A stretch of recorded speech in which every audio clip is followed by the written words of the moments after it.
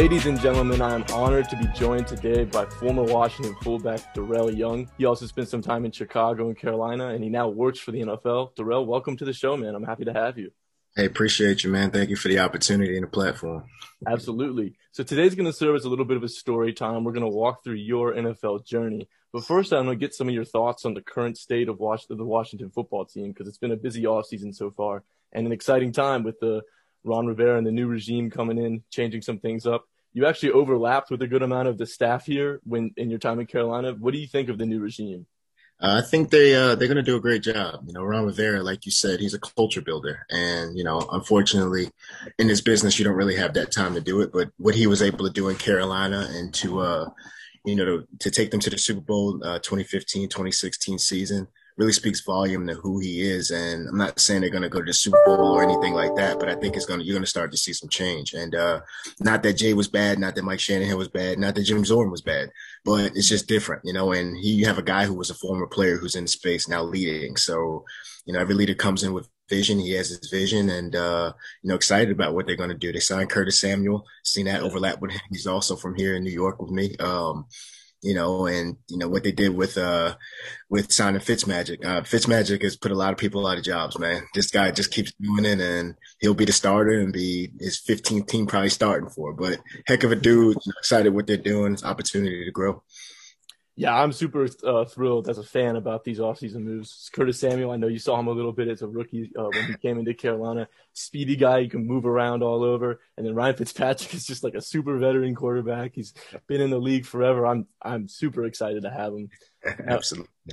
Now, with that said, let's dive into your career, man, and let's get started with the recruiting process. So you ended up choosing to play Villanova, but what were some of the other schools interested in you, and how did you become a Wildcat in the end? You know what?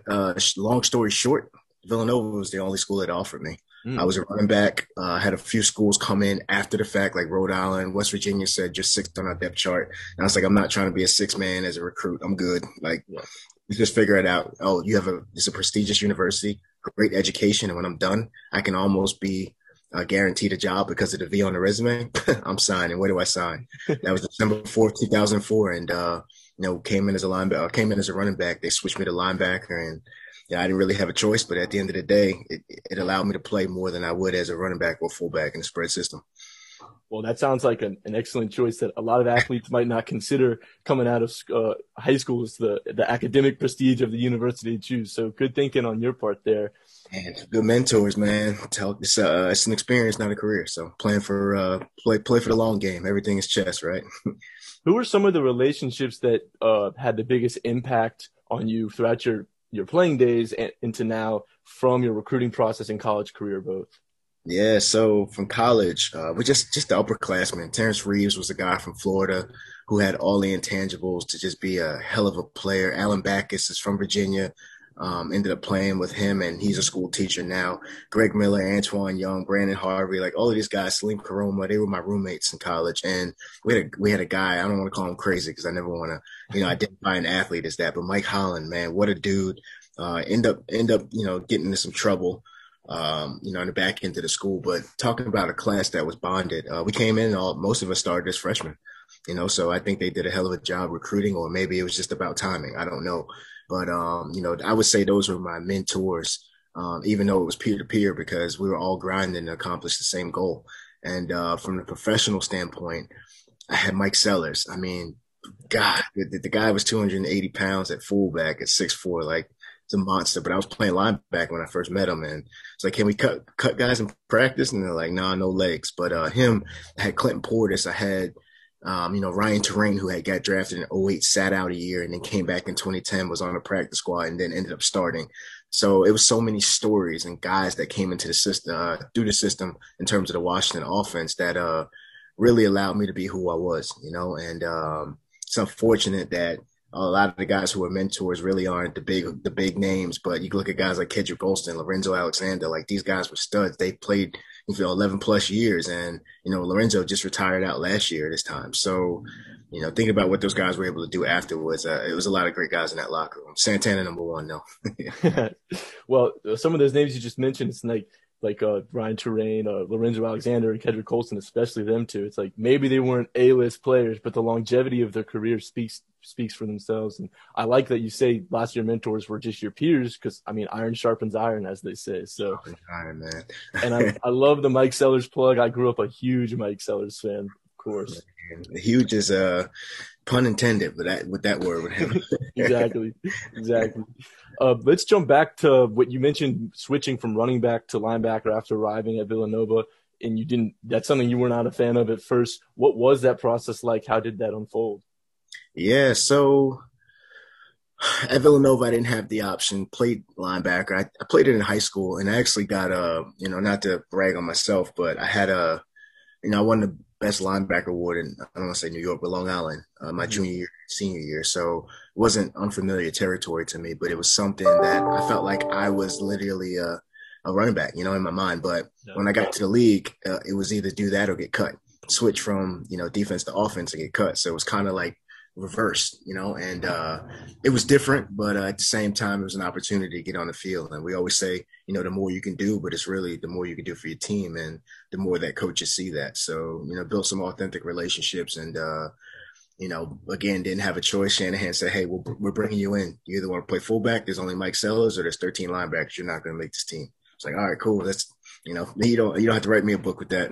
Yeah, it's not a hard test to choose the right answer on, if you ask me. Not at all. But yeah, so in 2009, that was a Villanova team you weren't a part of anymore, but very recently you were a part of that team, and they won the national championship. What was that like to watch from afar? Did you still feel a part of it? Yeah, I did, man, because a lot of the guys were fifth year seniors. So I actually went to the game in Tennessee, and I ended up sleeping on 95 because of the snowstorm. It was back to back weeks of 33, 37, and 18. And I just had got released by the Redskins or the Washington football team. And, I was working at Finish Line, and I was like, I got to do something for my mindset. So ended up doing that. And, it was cool. I felt like I was a part of it. It was good to see that. And even though I didn't get a ring, like, hey, I was with all my roommates played in it, so we're good. And going from that, what was your draft after your college experience? What was your draft experience like? Did you have any draft prospects maybe go on day 2 or day 3? So they do the 1AA. They do the 1AA draft, and it's like the mock draft, and had me going like 6 rounds. So I'm excited about that. And I was like, oh damn, it's only 1AA guys. Like I'm not ranked at all. So I knew I wasn't going to get drafted. But I thought to myself, if I got an opportunity, I feel like I'm athletic enough. I feel like I'm smart enough. And I feel like I can be in the room with those guys. And, opportunity separated us. Football's not big in New York, so I wasn't going to get highly recruited. But I believed in myself and I trusted myself. So experience was miserable and great at the same time. I ended up getting a tryout. Anthony Aldridge was a running back. I'll never forget. They just had drafted Brian Arakpo. We're doing one-on-one punt drills, and Arakpo runs out, and I said, well, if you want to get noticed, you got to go with him. So I ran out with him.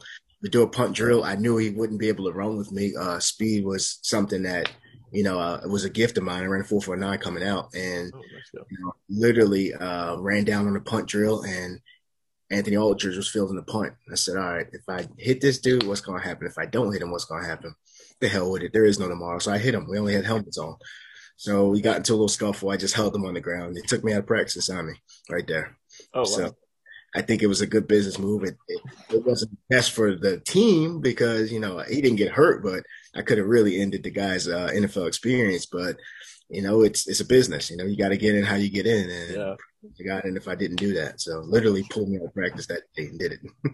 So this was that you were signed originally as a linebacker and spent the first bit of the season as a linebacker before switching back to running back, fullback. And what did Mike Shanahan? How did he approach you about that? Was he the one that approached you about the position switch again originally? So anyone knows if a scout comes in the room, comes down the stairs, and he has a clipboard, you're getting cut. So what I mean by that, I was in the weight room. Excuse me, let me back up. We had the team meeting. It was March 15, 2010. Some things you just don't forget. Walk in the linebacker room. Kirk Olivadotti, who's now in Green Bay, was the linebacker coach the year before, but now he was the assistant. So I walked in. The guy that was leading the show for the linebacker said, who the hell are you? It's Lou Spanos. And I said, the hell you mean, who am I? Like, you can't just walk in an NFL building. You have to be under contract. And he was like, who is this guy? And the assistant guy now was like, hey, DY, you'll be playing the Jack linebacker, backing up Rocky McIntosh, and we're going to draft Perry Riley. And I was like, okay, whatever. So I'm already mad. I go down in the weight room. Scout comes down the stairs. I see him. I'm like, all right, I hope this dude isn't coming for me. He comes to talk to me like, hey, Shanahan wants to see you. And I was like, what the hell does he want? So now I'm sweating. I'm angry. I walk in Shanahan's office.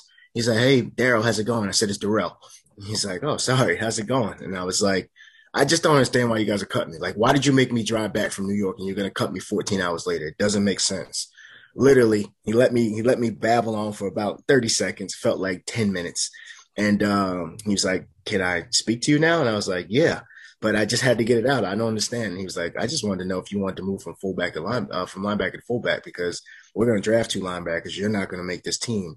And we have one fullback, and we don't really have any prospects right now that we're looking at. And based on the film that you put on tape last year from being on the practice squad, we think you would be the perfect candidate. Backtrack a little bit. When I was coming out for the combine, going through the pro day, Kyle Shanahan, the Houston Texans were there. Kyle Shanahan was looking at me as a fullback. And so I ended up doing fullback drills that day. Fast forward 2 years, now I'm an assistant with Kyle Shanahan at fullback for something I didn't even see. So long story short, I didn't have a choice, but it was the best thing that ever happened. Yeah, for sure. And what was that like? Did you know after you leaving the practice squad with Washington, did you have any idea that you might be back for the upcoming season? Or did you think you might have, did you have any plans to alter careers or anything like that? You know what? That was the first tough decision I had to make, because I actually fired my agent after I made the roster. And I did that because how do I go from the practice squad, a guy undrafted, going to the practice squad, getting cut, working at finish line, didn't have not one workout, but I'm the starting fullback the next year, towards the end of the season. It made no sense to me. So I felt like my agent wasn't working. I didn't feel like he knew anyone, because this is a relationship business, and not to knock him, but it wasn't the best for what I needed. And I ended up signing with another guy, and ended up working with him through the next contract and things like that. So the lesson there is, it's about a relationship, and not choosing the guy that you think will be the best at first because he pitches you the best idea. Yeah. And let's fast forward a little bit to 2010. One of my least favorite games of all time watching. Actually has a great memory from your career, I assume. November 15th. That's right. You knew exactly where I was going. That was a terrible game to watch as a fan, I must say. But you got your first NFL touchdown pass, or reception, that game. Not only was it from Donovan McNabb, a household name, but against his former team. But how cool was that? Walk me through that moment. Yeah, so I actually just spoke to Sean McDermott about it, because he was the defensive coordinator 2 weeks ago now. And I said, Coach, I just want to say thank you. He's like, what are you talking about? Well, I said, November 15th, 2010, second quarter, you allowed me to score a touchdown on I right Z motion, fake 19-week keep right fullback slide. And he was like, you remember that? And I was like, yeah, I knew Asante Samuel was going to slip. But the play before, Mike Sellers got poked in the eye. And Fred Davis went down the sideline for like 80-something and got caught on the 3-yard line. So they're like, all right, you're in. And I'm like, who, me? I get in the huddle. McNabb says that, and he's like, I'm coming to you, fat boy. And I was like, all right, let's do it. So I ran it, and then I just couldn't believe it. It was surreal. And it was my mom's birthday. That was the wow. best of it. Yeah, it was my mom's birthday. And that topped it off. My brother was in Afghanistan. So it was one of those things that he was watching it live. My mom was at the game. Like, it was just unbelievable. Unbelievable. Yeah, that season, or that game, as we talked about, was not fun to watch. When I had Logan Paulson on, nothing first quarter. At the first play, Mike Vick went to the Deshaun Jackson deep, and he backpedaled. You didn't even mention that. Backpedaled on us. It was disrespectful. I asked Logan Paulson when I had him on the show about that game. I asked him if it was expected. Did that week of practice at all just seem off to you, or was it just a? And remember pregame, we ended up fighting. LeBron and Deshaun got into a little scuffle. Oh my God! McNabb was like, "You don't want to piss this guy off." So we're on the sideline. I remember McNabb is standing there, and I just always stayed next to the quarterbacks because I like to hear what they're thinking. So I'm standing next to him. I also knew the pitchers would be coming because that's his first game in uniform. So, well, one of the first home games in uniform. So he's like, "Oh, S-H-I-T, they're going deep." He was like, "Oh, tell LeBron to back up, tell D Hall to back up." And I remember D Hall, I want to say we were in cover 3, maybe cover 2. I don't remember, but he had the flat. And literally threw the ball, man. He was like, "It's a touchdown." And I was like, damn, he called it. Like, how did you see that? He's like, I just knew Deshaun when he motions a certain way. I'm like, you didn't think to say that? Yeah. But yeah, you just don't. That dude, he's a monster, man. It's the reason why he's still doing it at a high level. Oh yeah, he's got speed for sure. He's always finds himself open down the field. But right, a little off the cuff question: who ended up being your favorite quarterback to kind of stick behind and listen to their comments throughout a game, maybe? You know what? People are probably gonna laugh, but I'm probably the closest with RG3. But Sexy Rexy was my guy. Like I love Sexy Rexy, man. Like people would criticize him, but Rex played in the Super Bowl more than probably 60% of the players in the NFL can say as you go through it. You know what I mean? But I love Rex, man. He gave you a chance, and people don't look at it like that because that year we were just struggling to find identity. I mean, Dante Stallworth just had really came back being with the Patriots. We had Jabbar Gaffney. We had Terrence Austin, who was young. 9 receivers made the active roster. And then we had Terrence Austin on practice squad, Anthony Aldridge. That was 2011. And Leonard Hankerson came out of Miami. Like drafted Roy Halou, had Evan Royster. Like all these guys were in there, and we were just struggling to find identity. So yeah. I have heard multiple former players talk very highly of Rex as a player and as a persona in the locker room. So man, Rex, one of those guys just that he'll be looking this way and throw the ball over here and piss the defense. Like it pissed him off every time. And it was funny because he was like, I could do this with my eyes closed. And I'm like, Rex, just do this. Just do it all the time. Like you're the man. Do what you want, man. Speaking of which, what did you think of the decision to go from McNabb to Rex Grossman at the end of that 2010 year? You know what? We were again trying to find identity. You have to see what's out there. How do you know what a player can do if he doesn't get an opportunity to perform in a game? Because practice is one thing, things are scripted, so it's different. But you get out in the game, I mean, they could have been running cover 3 all week, and now they're a cover 2 or cover 1 team. So really just being able to adjust on the fly and to build a winning culture, you got to see what's out there. We've seen it with Rivera doing it over numerous times, and what he did with Kerrigan and stuff like that. So. Exactly. And moving on to 2011, this was your first year with a major role. You were the starting fullback. And how beneficial were those first 2 seasons, the 2009, 2010, going into that year? You talk about adversity. I knew what I didn't want. I told Shanahan actually in that meeting, I'm not going home. It's not an option. So I got a family to take care of.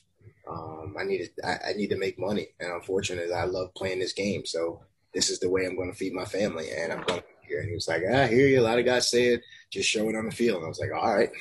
So, 2011 came, we played the Steelers. And this was one of the defining moments for me. I came in the locker room, we were playing the Steelers, and Bobby Turner was the running back coach. And he said, don't F this up. That was his comment to me before the game. Don't F this up. We fought to be here today. And he said, I'm specifically talking about you being the number 1 fullback. We fought. And I was like, all right, like, scared the hell out of me again. Yeah. Went out, nice catch, blocked well. Mike Sellers was still a mentor, even though they had put him in a secondary role. He was still mentoring me as if he was number 1, and that's what I really respected about the guy, because you really learn about someone when they're in a situation where they can't control their destiny now, and Mike was just one of those guys, very open, transparent, honest, told me when I didn't do something well, but it came from a compassion place. It was empathetic. It wasn't criticizing like I'm better than you. It was like, hey, I've seen you do better, but approach it like this. You know what I mean? So it was that positive, negative, positive theory. So I'm coming into it like, oh, he said something positive, and then I'm leaving positive. So I really forget what you said, or it's taking the pressure off, So it's a lot of mentors, man, a lot of good guys. I'm really happy to hear that Sellers seemed to embrace the passing of the torch more so than turning bitter and taking it out on you in any sort of way. On that 2011 staff, there was a lot of young up-and-coming talent with Kyle Shanahan, Sean McVay, Matt LaFleur. Those are the 3 big names. Do you think that Washington should have had more success with all of them on the staff? They were young, figuring it out. Kyle was really the only one who called plays at that point, being in Houston as the coordinator. Matt LaFleur was a younger guy. McVay was the same age as me, so he I said to McVay, once John Embry left and took the position as the head coach at Colorado, I said to my agent, actually, and we laughed about it, I said, he'll be a head coach in the next 7 years. It took him 6. Yeah. He was like, you said that. And I was like, you could tell by the way a guy's demeanor is. Like, when you're smart, but you articulate it well, and then you're a damn good person, like sky's the limit of where you're gonna go, and that's Sean. And Ike Hilliard. I mean, we had a staff of guys who got it, and it transitioned over into 2012. But 2011 was really about again finding out who we were. And someone that had a really good year that year, but ultimately a disappointing career was Fred Davis. He's someone that he had all the athletic ability, and in that year he played in only 12 games, but had over 700 yards. What was it like to watch someone that was that gifted, that talented, just kind of not be able to put it together? You know what? I'm not going to say he didn't put it together. It's what everyone else expected out of him because in his mind, and I know Fred did what he could, what he was able to do. He got suspended, him and Trent, for those last 4 games of the 2011 season. But Fred was a damn good dude, man. And unfortunately tore his Achilles the next year. But I wouldn't say he didn't pan out. I wouldn't say he didn't live up to expectations. I just think Fred did what Fred was able to do at that moment, and to take it to the next level, it would have took some more time, but he was a hell of a player. Oh, yeah, he definitely had some athletic ability to him. Yeah. And moving on to 2012, this was a special year as a fan. I was 12 years old, and we went on a 7-game win streak. I thought we were the greatest team ever. What was it like to be a part of that as a player? That just had to be a blast. That was my favorite season of my NFL experience, as anyone probably would say. That was part of that club that year. Excitement. I never felt the stadium shake the way it did. Like we played Dallas on that Sunday night game. Like that whole 7-game streak, like we just didn't know, but we believed. And Shanahan came in before right during the bye week and said, all right, we're going to bench the starters probably after this next week. We're going to reevaluate. We're 3-6 right now, so everyone's job is on the line. We came back. When I say practices were better, like I don't know what happened during the bye week. We all found out a niche. I came home. I remember that, and I was like, damn, I'm about to be cut. Like I can't do this, man. So we ended up, just making a run for it, man. And we lost to Carolina right before the bye week. And then we came out of it, played Philly, and scored a touchdown that week. Came back, played Minnesota the next week, scored a touchdown that game. So it was good. It was good. I think we finally clicked, and we finally figured out who we wanted to be, but it was also our downfall in the back end. Throughout the entirety of your playing career, from middle school, high school, whenever to the NFL, had you ever had a coach come in and say something so drastic like that? Like, we're just going to start benching players, just figure out what we have just because this season seems lost almost. Yeah. And it wasn't even like that. My college coach told me that I wasn't going to be anything because I didn't work hard. So right then I took it as a shot. But to be honest, now that I'm older, I was lazy as hell. Mm-hmm. And he was trying to bring something out of me that I didn't even see in myself. But I've heard him say some other things to players that I didn't agree with. He didn't say to me. Probably would have choked him, but but at the same time, like looking back on it, man, there was so many things that I could have done to develop to get to the space, and it probably would have been an easier transition getting into the game, instead of learning on the fly about a lot of things. So I was lazy, but I would probably say that was really the only instance. And then when I was 9, I had another coach tell me I wasn't going to be anything. Actually, the assistant principal at the high school, I never failed to shout him out on calls because I appreciate him so much. Told me I wasn't going to be SHIT. I was going to be a statistic. I graduated high school with a 3.9. I didn't ask anyone for anything. And to be honest with you, I'm getting my master's right now at Georgetown, and I can't wait to see him in person so I can just shake his hand and say thank you. I'm not even mad. Just thank you for seeing something that I didn't even see. That's all I'm going to say. Constructive criticism can always be some of the best advice you ever get. That's it, man. That's it. He hated me. I don't know why. I really don't give him F, but really don't care. But at the end of the day, I'm not going to dwell on it, man. It's about the story that you tell and where you come out of it from there. Now, jumping back to RG3, that was a magical year he had his rookie year, but his career didn't or hasn't lived up to expectations for that media and fans have placed on him. But with that said, his rookie season was spectacular. What can you tell me about his leadership and demeanor throughout that year, and did it feel sustainable in the midst of it? I was nervous for him because there was a lot going on, but you have to capitalize and monetize at the moment, and a lot of people would say, it's Shanahan's fault. It's Robert's fault. Like at the end of the day, it's on the athlete to go out there and play and do what they want to do. He was a hero for 7 games on one leg. And I always tell people, like, Barack Obama, for the inauguration, and you had a chance to be up there with him, and you had a cold. Are you going to miss that? Like, we didn't go to the playoffs after that under Robert. You know what I mean? So, and then we see what the season looked like the next year. But he was a hell of a dude, man. Leader. One of my favorite people that I've ever come across because I've never met anyone of that stature who was bigger than Obama at the time. And I'll argue with that with anyone. I've seen it in person. Like, we were at an event and I seen who flocked to who. Not Barack's I love Barack, but I seen where people flock to, and it was one of those things like, damn, this dude's bigger than the president here. Like this is crazy, man. But we still joke about it to this day. But he's just a good dude, man. Good dude. Good dude. I remember, I think it was maybe after that 2012 year or something, Obama released a comment saying like, I think RG3 should learn how to slide. And I think if the president is releasing comments about you like that, you're probably on par with them in celebrity wise. So as the RG3 drama kind of unfolded over the years, was it felt in the locker room by you guys, or was something that was more media and fan driven in your eyes? Man, I tell you what, it was scary because scary is not a word. It was one of those things that like it was surreal. I'll say we get ready to play Kansas City. It was snowing outside. There were 42 people in the stands probably. They blew us out. But in pregame, I remember it coming out like, oh, the Redskins are going to move on from Shanahan. He doesn't want to be there. And then he walks out of the locker room and you're like, oh. And him and Adam Schefter are close. So we're like, did he say that? Or are these just reports? Are they true? Like, where is this coming from? So it was nerve-wracking to know that the guy who brought me in was not going to be there.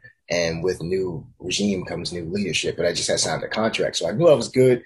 But then I started looking up coaches and I realized Jay was going to get the job. So I knew that under him in 4 years that the fullback Presley, who was up in Cincinnati, only had 91 snaps in 4 years. So that was the research that I did, which was less than 4% of the snaps, less than 2% of the snaps versus I was playing 40% of the snaps a game, like you see Ushek playing now with the 49ers. So, yeah, it was just different, man. All the rumors. The locker room was down because, you just don't know. You don't know. The locker room's going to look different under a new head coach, new position coaches, who's going to stick around, who's going to leave. So we kept a lot of guys around that first year after Shanahan got fired, but it was just different. And how was the transition to Jay Gruden, not for just you, but for as a team as a whole? Do you think it went pretty smooth? Yeah, I just think we were patting ourselves on the back from 2012, and I don't know if we ever really recovered. And I'll still say it. I don't know if Washington's ever recovered because they're still talking about what RG3 did in 2012, So I think we patted ourselves on the back for making the playoffs, but the ultimate goal was to get that Lombardi trophy. And, it deterred us from reaching the goals moving forward. But Jay was cool. Jay was young. He was in the sense of being a head coach. He was a coordinator for 4 years up in Cincinnati. Had Andy Dalton, had personalities like Chad and T.O., but at the same time, he came into a lot of personalities, and they brought in D-Jack, and they brought in, Pierre was there, and going into his third year of a deal, and we still had Hankerson, who was still trying to have it shown out because he was coming back from that hip labrum surgery. So, it was good, but there was a lot more we could have did under Jay. Mm-hmm. And what were your thoughts on the quarterback room after his first year? I think it was RG3 was on his way out. It was Kirk and Colt were really the two names we had going into the next season. Were you comfortable giving either of them the reps, or did you hope to attack at that position? So a lot of people don't even remember that in 2014, all three of them played. RG3 started. He got hurt. Kirk came in. Kirk got benched. They played Colt. They benched Kirk, put Colt in. Yeah. RG3 came back after the bye week from Minnesota. They benched him for Colt. Colt got hurt in the Giants game. RG3 came back in. So it was a roller coaster. And people also don't remember in 2015, RG3 was a starter going into training camp. And whatever happened, I don't know. Kirk ended up starting, and we went to the playoffs that year. But I trusted all of them. I still do. And I told Kirk he would, I'd probably I threw it out there a little too soon, but I said, you have a chance to be Aaron Rodgers in the sense of backing up and learning. Now I know Brett Favre had a lot of experience, and I don't want to say that about RG3, but it was more so you have a chance for 4 years to sit and learn, and we've seen what Mahomes was able to do. Yeah. I'll credit Alex Smith because he was behind him, and Alex Smith was 13-3 that year. So I'll credit a lot to the guys that were in front of him and paved the way, but trusted all of them, still do. Love them all. I will say about that RG3 game against the Giants when I think he came in the middle of the game or something, and he actually played pretty lights out. he almost brought that game back for us. And that's one of my favorite RG3 memories, just because it was after he had been through a lot of negativity, and he came in and played pretty well. And people were like, hey, maybe he's still got a little something to him. But speaking of that 2015 season, did you expect Kirk's breakout at all? You just said you believed he was capable, but I mean, I think his numbers were like 29 TDs to like 10, 11 picks, something like that. It was a nice year for him. Yeah, the system works. Once you get a guy who understands it, but the system didn't change from Shanahan to Jay. They called it a few other things, but Sean McVay was still behind it too in a lot of ways. So he knew that Jordan Reed and what he was great at. He knew Trent Williams. So it wasn't like Jay was coming into foreign territory in terms of what he was going to do. So when they installed the playbook, I was like, this is the same thing we were doing. Like, is this across the league? So even when I went to Chicago, I'm like, this is the same offense. Like nothing changes, But yeah, Kirk was good, man. We knew when he got drafted, we would be doing like 2-minute drill, and like I don't say RG3 was struggling, but he would miss out on something. But Kirk was watching, and he would come in and be like, "All right, cool, check here, run this way," and then thumbs down the other way. Something that seems simple, but you're like this to receivers, and then you're telling the line what to do. So he got it like that, but he had a chance to observe. And then go in and do it versus RG3 is doing it fresh. So it looks like this guy's developed more, and it's like, yeah, you got a chance to watch. Yeah, it's true. Got a minute to sit back and assess the situation first. In that 2015 year, though, we had another great one of my favorite games as a Washington fan, arguably Kirk's shining moment. You play Tampa Bay down 24-0, I think, and come back to win 31-30. What was a part of it? What was it like to be a part of that comeback? Man, it was good. I'm looking for the game ball right now. Just have it in my living room. But that we able to come together as a team, and really show that we can overcome things as long as we play together. And we were starting to gel a little bit. I don't even know if D-Jack was back then. I don't remember, but he had hurt his hamstring. Remember? Actually, that was the year before. But we were just trying to figure it out. Then Kirk took a knee doing the Philly game before halftime. That play lives in my memory forever. I was like, Kirk, what the hell are you doing, man? But whatever. Hey, we won the game. We got to the playoffs. It didn't even matter that last week when we played Dallas, so it was all good. Do you know anything about that play? Because Jay Gruden recently talked about it in interviews, I think, and he said he was blaming it on Pierre Garçon. I think it was probably just a mental slip up by Kirk, but I was so mad on that play. I was so mad. Man, I'm just gonna say I plead the fifth, and it was on everyone, man. Yeah, okay, that's a good huddle.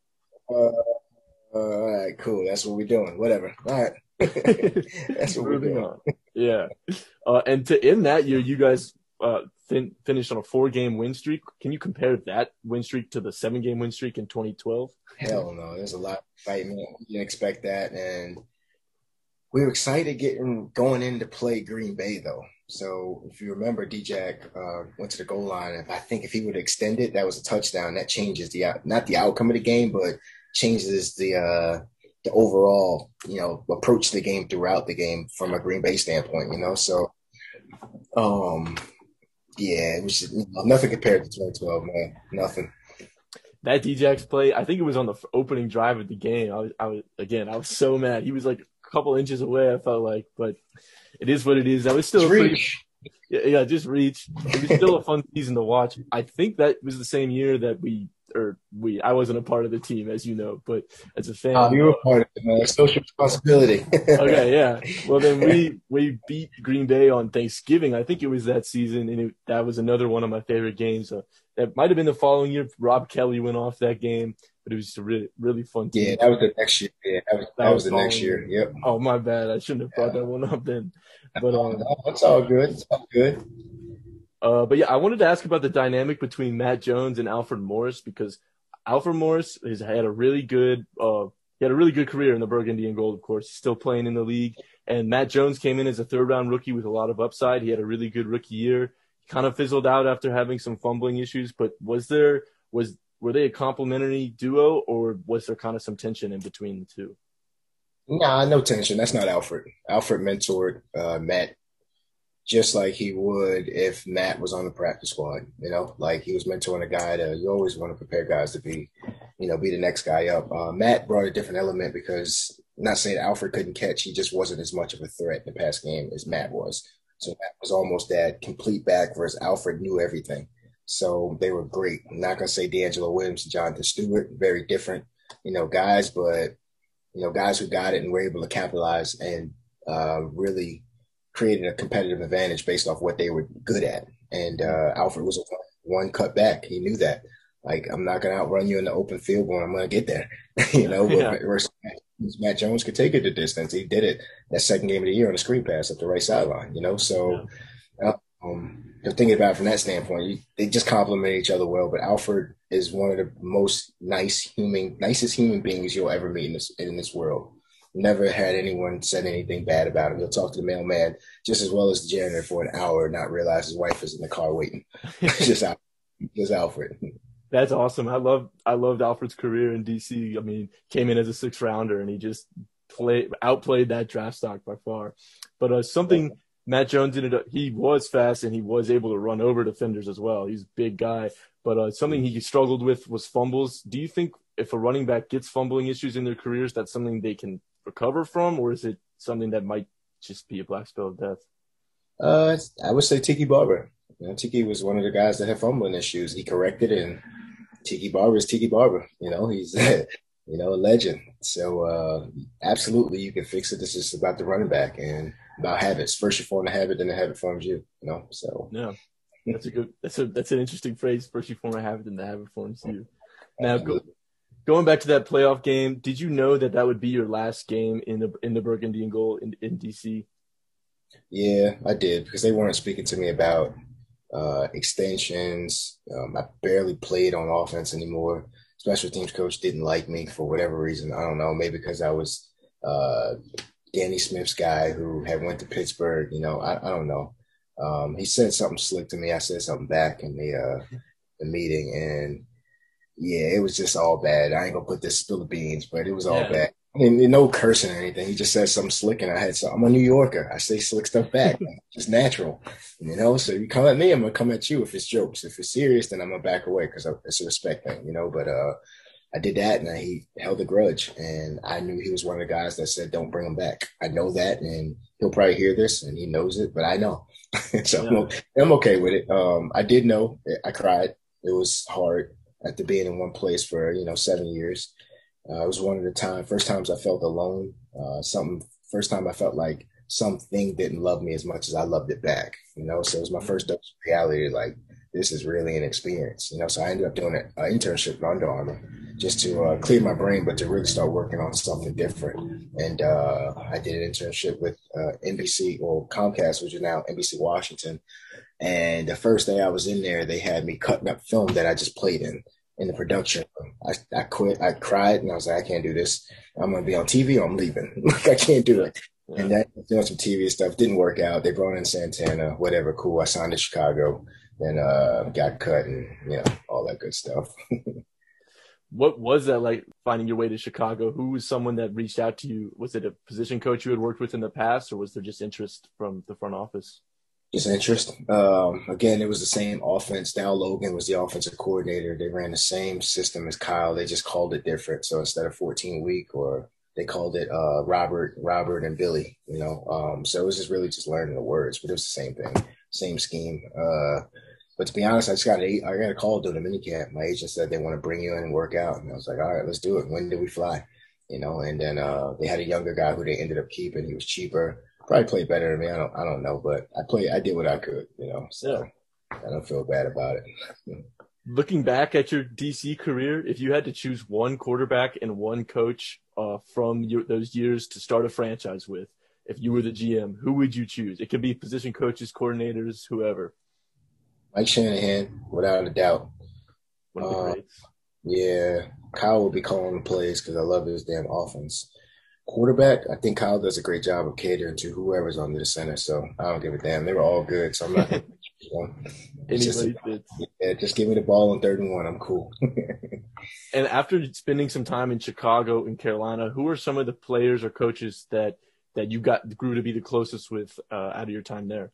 So I would say the Chicago staff. Stan Drayton was the running back coach. He's over at Texas now. Told the truth, but it was authentic engagement. He related and met us where we were, not where he thought we were. So which I thought was cool, and then really tried to develop a plan to equip us and empower us to, see where his vision was for when he took over the running back position in Chicago. But the quarterback coach at the time was Dave Ragone. He's now the offensive coordinator for the Falcons. Trying to think who else. John Fox was just damn good, man. The tight end coach was Frank Smith. He actually just went to the Chargers, I believe it is. So they had a great young staff over there, man. Just some guys doing some really good things. And then Carolina, the whole locker room, man. The whole locker room was amazing. Luke Kuechly is probably one of my favorite players ever.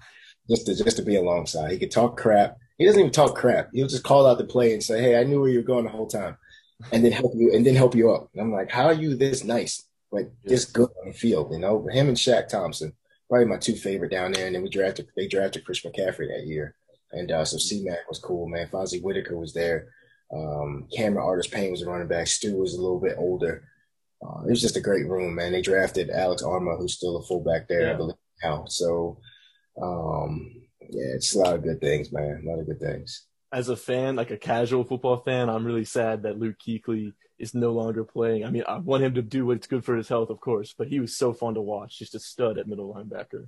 Me too, man. I text him like, "Luke, what are you doing, man? Like, you can set up my Madden game now. Like, I always draft you because I know you're gonna get to the ball." And I mean, there was a game where he was playing cover two and went to the other side, even though the quarterback was looking that way, and picked it off. It was on. I want to say it was a Sunday night game or whatever, but he did it. I'm like, this dude's unbelievable, man. Like, how do you do that?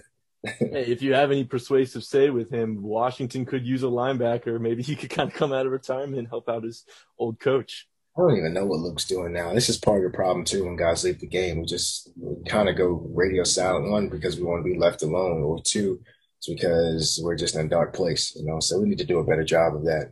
I.e., Vincent Jackson, Lewis Nix, got that from this year. Exactly. Yeah. The mental health is a very important aspect of life, and it's something that is not always talked about enough. But speaking of post-career, I know you work with the NFL now. How did you end up in that role, and can you talk a little bit about what you do? Yeah, it's not about what you know, not about who you know. It's about who knows you. So it's a relationship business at the end of the day. And I called my director of player engagement literally as I got cut from Carolina, and it was Malcolm Blackman. I said, "Hey, Malcolm, I just need an opportunity, man. I'm not asking for a job. I'm looking for an opportunity to really grow. And I love the position that you're in. How do I do that?" And he was like, "Stay tuned." And Stephen Bone was the guy I grew up with, who was on the Redskins as well. Worked in the league office. 2 years before I applied for the internship, he came to my camp, and he was just raving about how much fun he was having working in the NFL office. And I was like, they don't even like players over there. Like, what are you talking about, man? All they do is fine us. Like, how could you like doing that? Long story short, I called him too, and then got an internship and went through the events department for 6 months. Went through the program for 6 months. Sorry about that. Daughter just came home. Went through a program, an internship for 6 months, and then got hired full time as a manager of player engagement. And now just overseeing 8 teams from the NFL office and really providing resources and equipping players while serving them, during and beyond their NFL experience. Yeah, that's awesome. So it's just like you help them with services provided by the NFL and such like that? Yeah, so one of the things that we don't know, and let's just call a spade what a spade, Sports Illustrated in 2010 put out that 78% of players go broke 2 years after they're done playing or not. It's not an accurate number because they're counting guys who literally don't play a game, but whatever. Reality is perception, right? Or perception is reality. So that's the number because that's what the world thinks. But really trying to, mitigate all risk and being upfront and proactive to programs that we do for players to, whether it be around financial education, personal development, professional development, career development, going back to school with continuing education, like all of these things. We put a plan in place for not each guy, but we try to map it across 32 on what we've seen in terms of trends and what guys leave the game and what's some of the education that we need so we don't make those mistakes, and we put a plan in action based off of that. Yeah, that's awesome. I'll let you go in just a few minutes here, but I got 2 more questions. Right off the bat, I wanted you to dedicate this to a player of the episode, just someone that you love playing with. It could be that this episode. Chris Thompson, man, because he's a younger guy. He broke his back again last year, and he's a guy who had a hell of an experience on the field and still doing it. Not sure what Jacksonville will do if they'll bring him back or not, but talk about a dude who Was supposed to be highly drafted, tore his ACL, broke his back in college, got into a car accident, doesn't remember what happened, just remembered walking away from it, coming to the league, getting drafted in 2013. I want to say it was the fifth round because we drafted Jawan Jameson in the sixth round. Made the team that year. Tore his labrum in his shoulder in the Oakland game, which is the fourth game of the year. Didn't want to say anything. Went on IR week 7 because he couldn't do the pain anymore. Comes back on practice squad until week 14 versus the Giants. He scores his first touchdown. Come back after that, he makes the roster, and I look back now, the dude is just a man down there. And then, ended up going to Jacksonville. But tribute to him and kudos to being an undersized guy, quote unquote, who was able to sustain an NFL experience based off his belief, his habits, and really creating a vision and a plan for himself versus what the narrative was for him. That's an excellent choice because I love Chris Thompson. He's a player that we really got to see progress really well throughout his career. Like you just mentioned, he came in, struggled with some injuries and stuff, but I mean, he really carved out a nice career in DC for sure. Absolutely. And my last question for you today is I've heard you in another interview one time talk about how much of a fan you are of reading, and I wanted to know if you had any favorite authors or books that really have had a big impact on your life that you wanted to share. Yeah, man. So I became an avid reader. I didn't really do it as much when I was playing, and I missed out, to be honest. So, John Maxwell, I think it is. Everyone communicates, but few connect. One of the things that we're in a relationship. This is a relationship world. We say relationship business, relationship world. Like, how many guys get actually hired when they say, experience is not there, but I know the CEO, so I'm going to get an opportunity. So. That book, Everyone Communicates, Few Connect. Outliers was another book. Mm-hmm. Malcolm Gladwell. It was great book. Good leaders ask great questions. And then there was another one, blanking on the name right now, but we were just talking about it last night. God dang it. But it'll come back to me. But all good books, man, really just talked about, where we are. And it starts with the why. So just understanding the why with everything. It's a damn good book, man. Read it twice. Damn good book. And really just shaped up, like, everything that you want to do has to have a why or a need, regardless if it's work or it's personal, So really honing in on what the why is, what the need is, and really pushing things through. This all sound, I've heard of a couple of them, haven't read any, but I'll definitely have to check some of those out. Before I let you go, I just wanted to say back, I think it was 2013, there was a game against Philly late in the year, and you scored 2 touchdowns that game, and I was at that game, and I left that game saying, Darrell Young is the best fullback ever. Yeah, 2 touchdowns, man. I got in the fan's face, and the funny thing is, I didn't say anything to the fan. I just I smiled, and he said, "Nice touchdown." I was like, "Thank you." But the picture was like a picture's worth 1,000 words, right? And it looked like I was just speaking trash to him, but I actually just smiled, and I was like, "Damn, I'm appreciative of the opportunity." So, all good, all good. I know I'm speaking for all the listeners here when I said we really appreciated your career and thank you for your time in DC, and thanks for coming on and sharing some stories today. I appreciate you, man. Thank you for the platform again, and let me know how I can be of assistance. This how we do. This how we do. This how we do. Thanks again to Darrell Young for coming on the show today. He's someone that you get the sense that he's got a lot of wisdom built up in him over the years when you talk to him. So I really enjoyed having conversation with him both on and off the air. Before I close up here, let me touch on a couple news updates. First off, Washington signed 2 players. Tyler Larsen, depth offensive line piece. He's played mostly center. I'm watching him as kind of a backup center, maybe a backup guard, and I think he might have some long snapping potential. I looked and couldn't find any record of him long snapping in college or in the NFL, but I think he probably has potential to do so. And one of the reasons it's announced we're not going to re-sign our long-time long snapper, Nick Sundberg, is we're probably looking for someone that can actually contribute along the offensive line in a pinch as well. And although I love Nick Sundberg, he was a great long snapper for, I believe, 9 seasons for us. You couldn't see him coming out there to play offensive line if we had to have him. And also we signed David Mayo, a middle linebacker. He's a depth piece. He's played in depth roles and special teams roles throughout his career. But 2 seasons ago, he actually got significant playing time, I believe, in New York. And he had a pretty nice season, put up 80-plus tackles. So I think it's a nice little signing. He's got that Carolina connection, as does Tyler Larsen. Both played in Carolina with Ron. This episode is going to be dedicated to Tiki and Rondé Barber. The Barber twins both were very, very good NFL players. Darrell mentioned Tiki Barber earlier. That's why I bring him up. And Fun fact, my mom and the Barber brothers, they both went to the same high school at different years, I believe. I don't think they overlapped at all, but from the same town, went to the same high school. Also, JJ Redick went to that high school too. So shouts out to Roanoke, Virginia. Produced a lot of talent. And then how about the Washington Wizards? Okay, going to go out to Washington Wizards tonight, beating the Utah Jazz, my second favorite team. I love Donovan Mitchell, but I was rooting for the Wizards, of course, and Jazz have the best record, but Wizards on a little bit of a slump after having a big hot streak, and we come in and beat the best team in the league. So can't argue with that. Let's go Wizards. Also going to give a quick little shout out to Rex Grossman.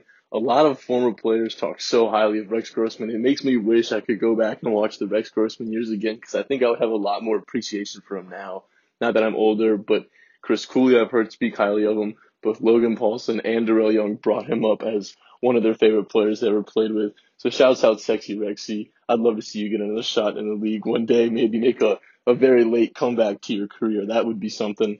Player of the episode, you already heard it. Darrell Young said but Chris Thompson, great career in D.C. He just played up in Jacksonville, down in Jacksonville this past season. He's a free agent right now. Maybe he'll be back. He hurt his back again, so he's struggled with injuries throughout his career.